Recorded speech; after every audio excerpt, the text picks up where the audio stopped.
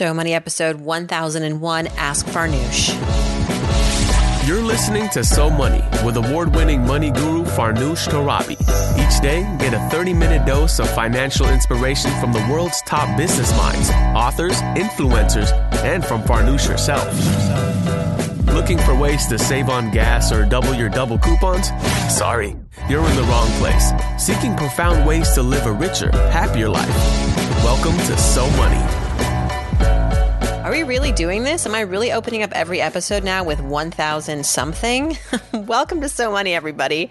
I'm your host, Farnoosh Torabi. It was fun doing it on Wednesday, episode 1,000, but now it's quite a mouthful going forward, huh? If you didn't catch Wednesday's episode, please go back, listen. It's a special one. It was produced mainly by listeners. I asked, how should I celebrate the 1,000th episode? In lieu of getting some fancy celebrity to come on, we decided together to, share some of the anecdotes, the stories, the So Money stories from listeners. So we had listeners call in from all over the world, heard their stories. We had giveaways. My children made some cameos, answered your money questions, which I thought was really cute. And they're pretty smart, it turns out. They know all about 401ks and IRAs and earning the match. I'm telling you, kids are sponges. One thing that did not make the episode was over an hour of conversation. My brother interviewed me for over an hour and it was supposed to go on the show. And when I went to go listen to the audio, it was utter crap. The audio was so bad. I don't know what happened. Honestly, it's never happened. It might have been fate. Maybe I was not supposed to air it. Kind of sad. I mean, it's usable in the sense that I could send it to a friend and she wouldn't judge me, but I could not air it on the So Money podcast. It was just not quality audio. It sounded echoey at times. Sometimes I just even couldn't hear my brother. We both had pretty good Wi-Fi connections. So honestly, I don't know what happened, but what can I say? It was just one of those gaffes. We didn't bother to re-record because by then it just was, we were too tired. And it was going to be old. Like we weren't going to be spontaneous, no more fun. And so we just said, you know what? RIP. Thanks to everybody who supported the Wednesday show on Instagram. So much love on the social media for the 1,000th episode. It's quite the milestone. I spent the morning on a podcast, actually, being interviewed by my friend Bethany Baines, who has a new podcast out called Working Wife, Happy Life. And it's a podcast that she does in person in Rockefeller Center. So went to visit her and we recorded that, went over to then cnbc.com, filmed some videos for their online channel. And then I came home, hung out with my kids, totally missed my workout, ate a bagel, and now am recording Ask Farnoosh because when you do 1,000 episodes, guess what? Your work is never done. But happy to go to business as usual. Heading to the iTunes review section, as we do every week. Want to say thank you to Mark. Mark751684 left a review earlier in February. And Mark says that for a while now, I've set up auto deposits into retirement and savings accounts, and I've worked to grow my income, but I haven't felt as though I'm ever getting much closer to achieving my financial goals. I've made a New Year's resolution to start managing my money and investments more actively and strategically, starting by educating myself. And of the various finance podcasts I've tried, Farnoosh definitely resonates the most with me. She's full of practical advice and has a personality that makes you want to listen to be her friend, unlike some cynical old men who are known in this space. Oh boy. I finish most episodes feeling inspired to take steps in my life, and I'm grateful to have found this podcast. Mark, I'm grateful for you. Thank you so much for this review. And it sounds like you're doing all the right things, and educating yourself is just, cherry on top, because you've got a lot of the smarts already, I have to say, Mark. And I'm honored to be included in your practice to getting more financially on track, managing your money well. And let me know what kind of content you want. Send me your money questions. I'm here for you, Mark. And I promise not to be too cynical. We're going to go to Instagram and answer some of your money questions. First up is Yvette, who has a question about publishing a book. So she actually has a podcast, Yvette, called Grad School Mentoring, where she provides advice to low-income first-generation and underrepresented students who want to learn more about graduate school. That's really cool, Yvette. That's awesome. Really great that you're putting that out in the world. She says, I would like to publish a guide on the same topic, but I don't know anything about publishing outside of academia. Would you recommend self-publishing, and are there presses that you recommend? Yes, I would recommend self-publishing. These days, there are so many ways to self-publish where your book actually looks really sweet. You know, it looks like a big publisher did your book. You can piecemeal it. You can hire your own graphic designer. You can hire an editor. Sometimes you can work in-house at a hybrid publishing house that will do the distribution. They'll do the cover, all the things, and you actually pay them to do the work. And then you do some sort of rev share when you sell. But it's very straightforward these days to go to market. You could just do a digital book and just skip the hardcover or paper cover. Just go right to an ebook. And truly, you can do that through Amazon. Amazon has its own publishing platform. And, you know, I'm not familiar with self-publishing personally, but I have friends who've done it. And it's just one of those things where if you tap into the market and you talk to people who have done it, they can give you a lot of their best practices, mistakes. I would find maybe some Facebook groups, people who have self-published. There are probably blogs on it. I'm not the best person to talk about self-publishing in the sense of how to do it, but I know you can do it. I know that there are a lot of resources out there. Start with maybe looking at what Amazon has, because chances are that's the number one way people are going to buy your book is on Amazon. So maybe using their guidelines, their sort of specifications, recommendations. And I know that they have a digital publishing platform, a self-publishing platform. But I would encourage you to do this. It would be so great to get your information in as many hands as possible. Yvette, I really appreciate you. And thanks for listening. Good luck. All right, now we have a question from Shraddha. I hope I'm pronouncing your name correctly. She has a question about how she and her partner are going to manage their debt together. Okay, ready for this? She says, hey, Farnoosh, I'm a big fan of the So Money podcast. I've got a curious financial situation that I'd like you to weigh in on.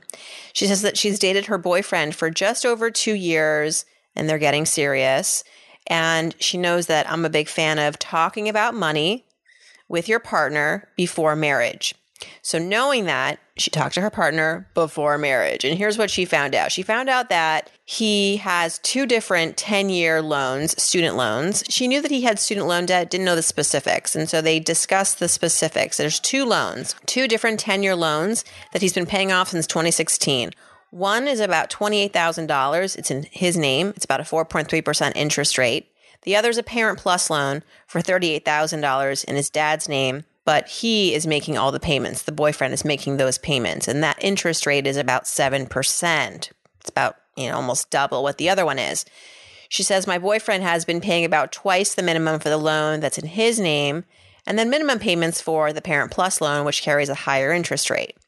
So I heard all this, and then I pulled out my calculator, and I showed him how much he was paying in interest by just paying the minimum on that 7% Parent Plus loan. And he was shocked. He had sort of let himself focus on his own loan because that was impacting his credit score, but he didn't realize how much he was paying in interest over the other loan's term. So now, here's the question. They're both in the Navy. And the fact of the matter is that her boyfriend can live comfortably and still maximize payments to have the Parent Plus loan paid off in the next 2 years. But on the other hand, she says, I have enough in savings right now to cover half his total student debt. Is it a good idea to pay for it? And how should I go about it? She said, I was planning to put this money towards a house.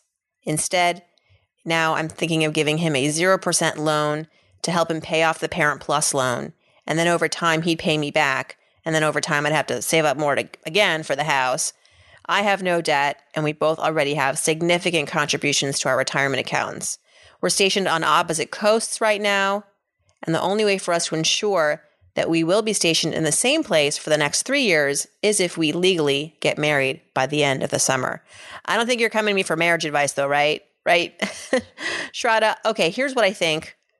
And this may be surprising to you, but I don't think you should touch his loans. I think this is his department. I think this is his responsibility. And if he can afford to pay it off in 2 years, 2 years, it'll go by quickly. Save your money. You've done really well saving your own money for your goals, which hopefully will be your goal and his goal one day. But you're not married. You're just dating. I know things are serious, but you're on opposite coasts and life's pretty much kind of, up in the air right now with you guys being stationed on opposite coasts. Do not pay his debt off. Don't give him a loan. Just make him pay it off.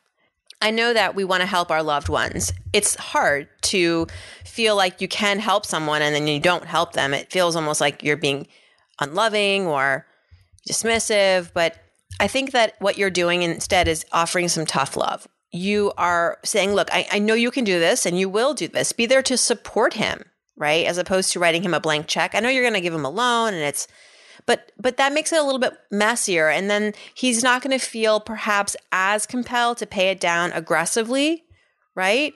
Right now, the loan has some serious terms and there's a serious bank associated with it. And I'm sure they're going to follow up with him if he's ever late, if he's ever falling behind. If he's ever late or falling behind with you as the bank, what would happen then? That would get uncomfortable, but I guarantee that you wouldn't say anything right away because you're a nice person. So just keep it clean. Keep his debt, and your situation, okay? And I think the best role for you to play here is as someone who supports him. You did a great job of showing him the calculations. That's awesome. You really opened his eyes to what was actually happening. And I think that is phenomenal. That's really being a partner.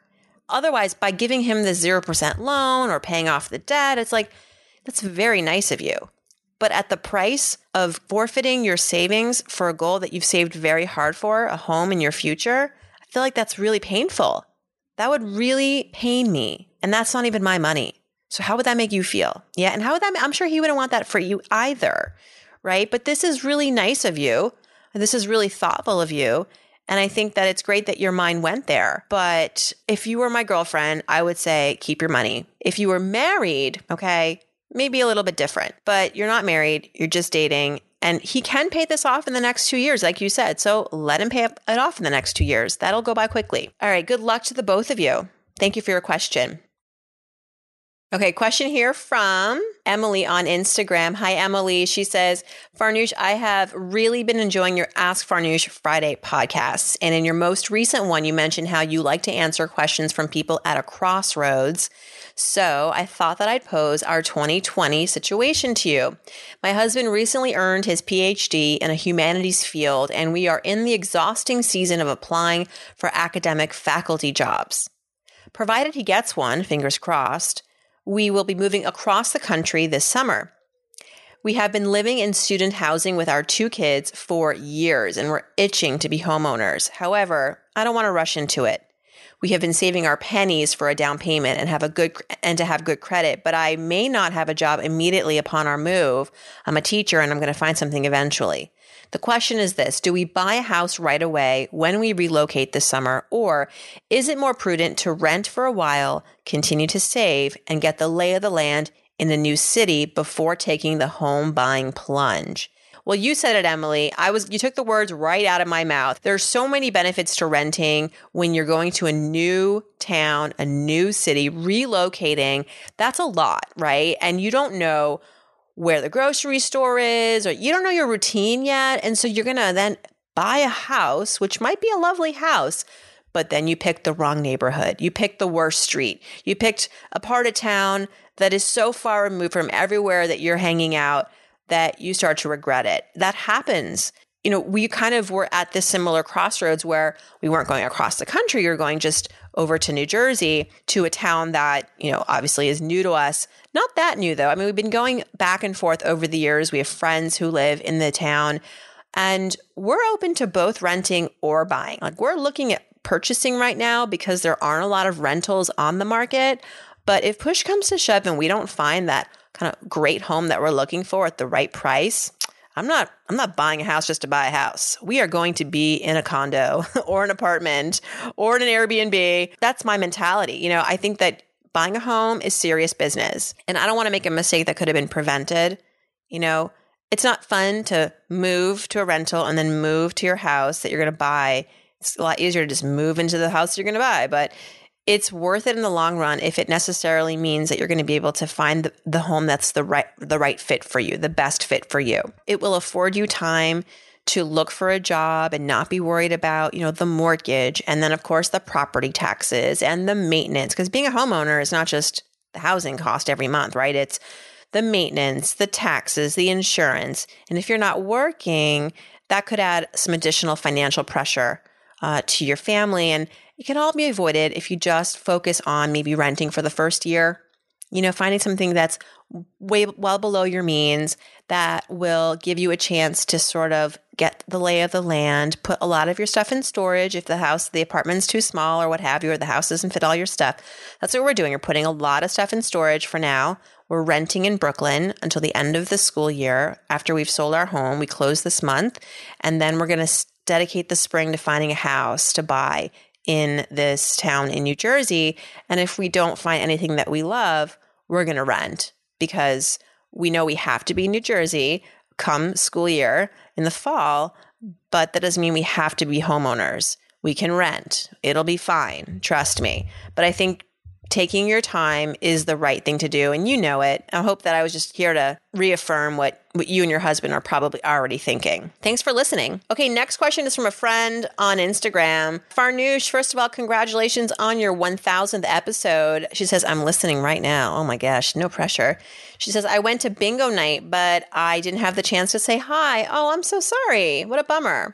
But thank you for coming to bingo night. That was a blast. So here's the question. She says, I'm pretty sure that I'm going to get offered a job this week and they'll want me to start within the month. I have about $15,000 in bonuses headed my way that I'm going to miss out on if I leave my job in order to take the next job. Is it appropriate to bring this up? How should I consider potential losses of bonuses versus salary considerations? So switching jobs during bonus payouts. Yeah, that's always tough. Could you adjust the start date? I mean, really just so you get the bonus and then you start the next day at the new job. That's number one. Number two, yeah, you might want to say to the new employer, quite frankly, I want to work here. That's going to happen. But here's my dilemma. I've been with my company for these numbers of years. I've worked really hard there this year. I'm set for a bonus that's going to be pretty substantial. And I would hate to forfeit that before coming here. But if you think there's a way where we could increase my salary to make up for that, I think that's worth a conversation. I don't think that there should be any demands or expectations, obviously, from the new employer to pay that instead of your employer to pay that to you. But if it's just maybe a change in start date, that would be great. Is the salary $15,000 more than what you're currently making? I mean, that's different than getting a $15,000 bonus. But if it is a substantial raise, then maybe that's just what you have to come to terms with, right? So you're going to give up this bonus, but you'll be making more every single year once you leave. That's another thing to think about. But number one, see if you can adjust the start time. And yeah, I would be very transparent with the new employer and say that I would like to adjust the start time because I'm going to forfeit a substantial bonus that I have really worked hard to earn this year. You know what? Instead of saying, can you pay for it or can you cover it? Say, what would you do if you were in my shoes? I always like that, asking people for their advice. Instead of saying, what can you do? Say, what would you do if you were in my shoes? Use that script. Let me know how it goes too. I'm really curious.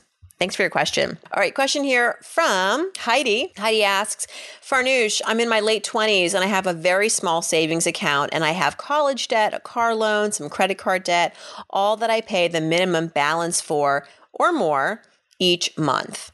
I'm finally getting to a place where my salary and side hustle money will help me wipe out my credit card debt, my car debt, all this year. I've always lived paycheck to paycheck and long waited the day all my money wouldn't go to rent and bills. But now I'm getting a very generous bonus from work and I'm stuck. Do I speed up some of my credit card payments with that money or start a savings account? I feel like I'm turning a corner with my debt under control, but I'm unsure of what to do with that extra dough. And I feel so weird about that. I know. Mo money, mo problems, right? Right, Heidi? Okay, so if you have zero in rainy day savings, I would take some of that bonus and maybe take a few thousand of that and just put it in a savings account and don't touch it. Okay? eventually work your way towards getting a 3 to 6 month rainy day account where your expenses times 3, times 4, times 5 months is saved for you somewhere liquid and there in case of an emergency. But if you're getting this nice chunk of change, take a couple thousand, I don't know how much it is here. So maybe less, maybe more, but take like 10, 15% of it, 20% of it, and put it in savings. The rest I would put towards debt, especially the credit card debt. If it's high interest, the car loan, if it's high interest, be nice to get out of debt soon. And then here's the other trick, okay? Once the debt is out of the picture, pretend it's still in the picture. Pretend you still have those monthly minimums, but rather than, of course, putting it towards the debt, which doesn't exist anymore, put it into savings. Because here's what's great about right now. The fact that you have debt is not great, but you are in the habit of making those payments. You're making room for those payments. So when the debt is gone, keep making room for those payments. Just put them into savings. But having this windfall, I want you to take some of that, carve some of that out and just put it into a savings account, because what we're learning is that people in this country don't even have $1,000 to cover an emergency. They have to go into credit card debt to cover an emergency, which is really scary when you think about it, because we know that when life really shakes things up, sometimes it's more than just $1,000, right? Well, we're lucky if it's less than $1,000. So that's what I would do. And great job, Heidi. This is awesome. I love that you're making such advances here. Okay, next question is from Jen. Jen on Instagram says, I have a question. I'm in my mid-30s with kids. My husband and I are all set with term life insurance, but a few years back, my parents told me about a variable whole life plan that they took out for me when I was a kid. They still pay the premiums, but the death benefit isn't that large compared to the term that I've purchased. Should we surrender the policy and take the invested assets out, about $22,000?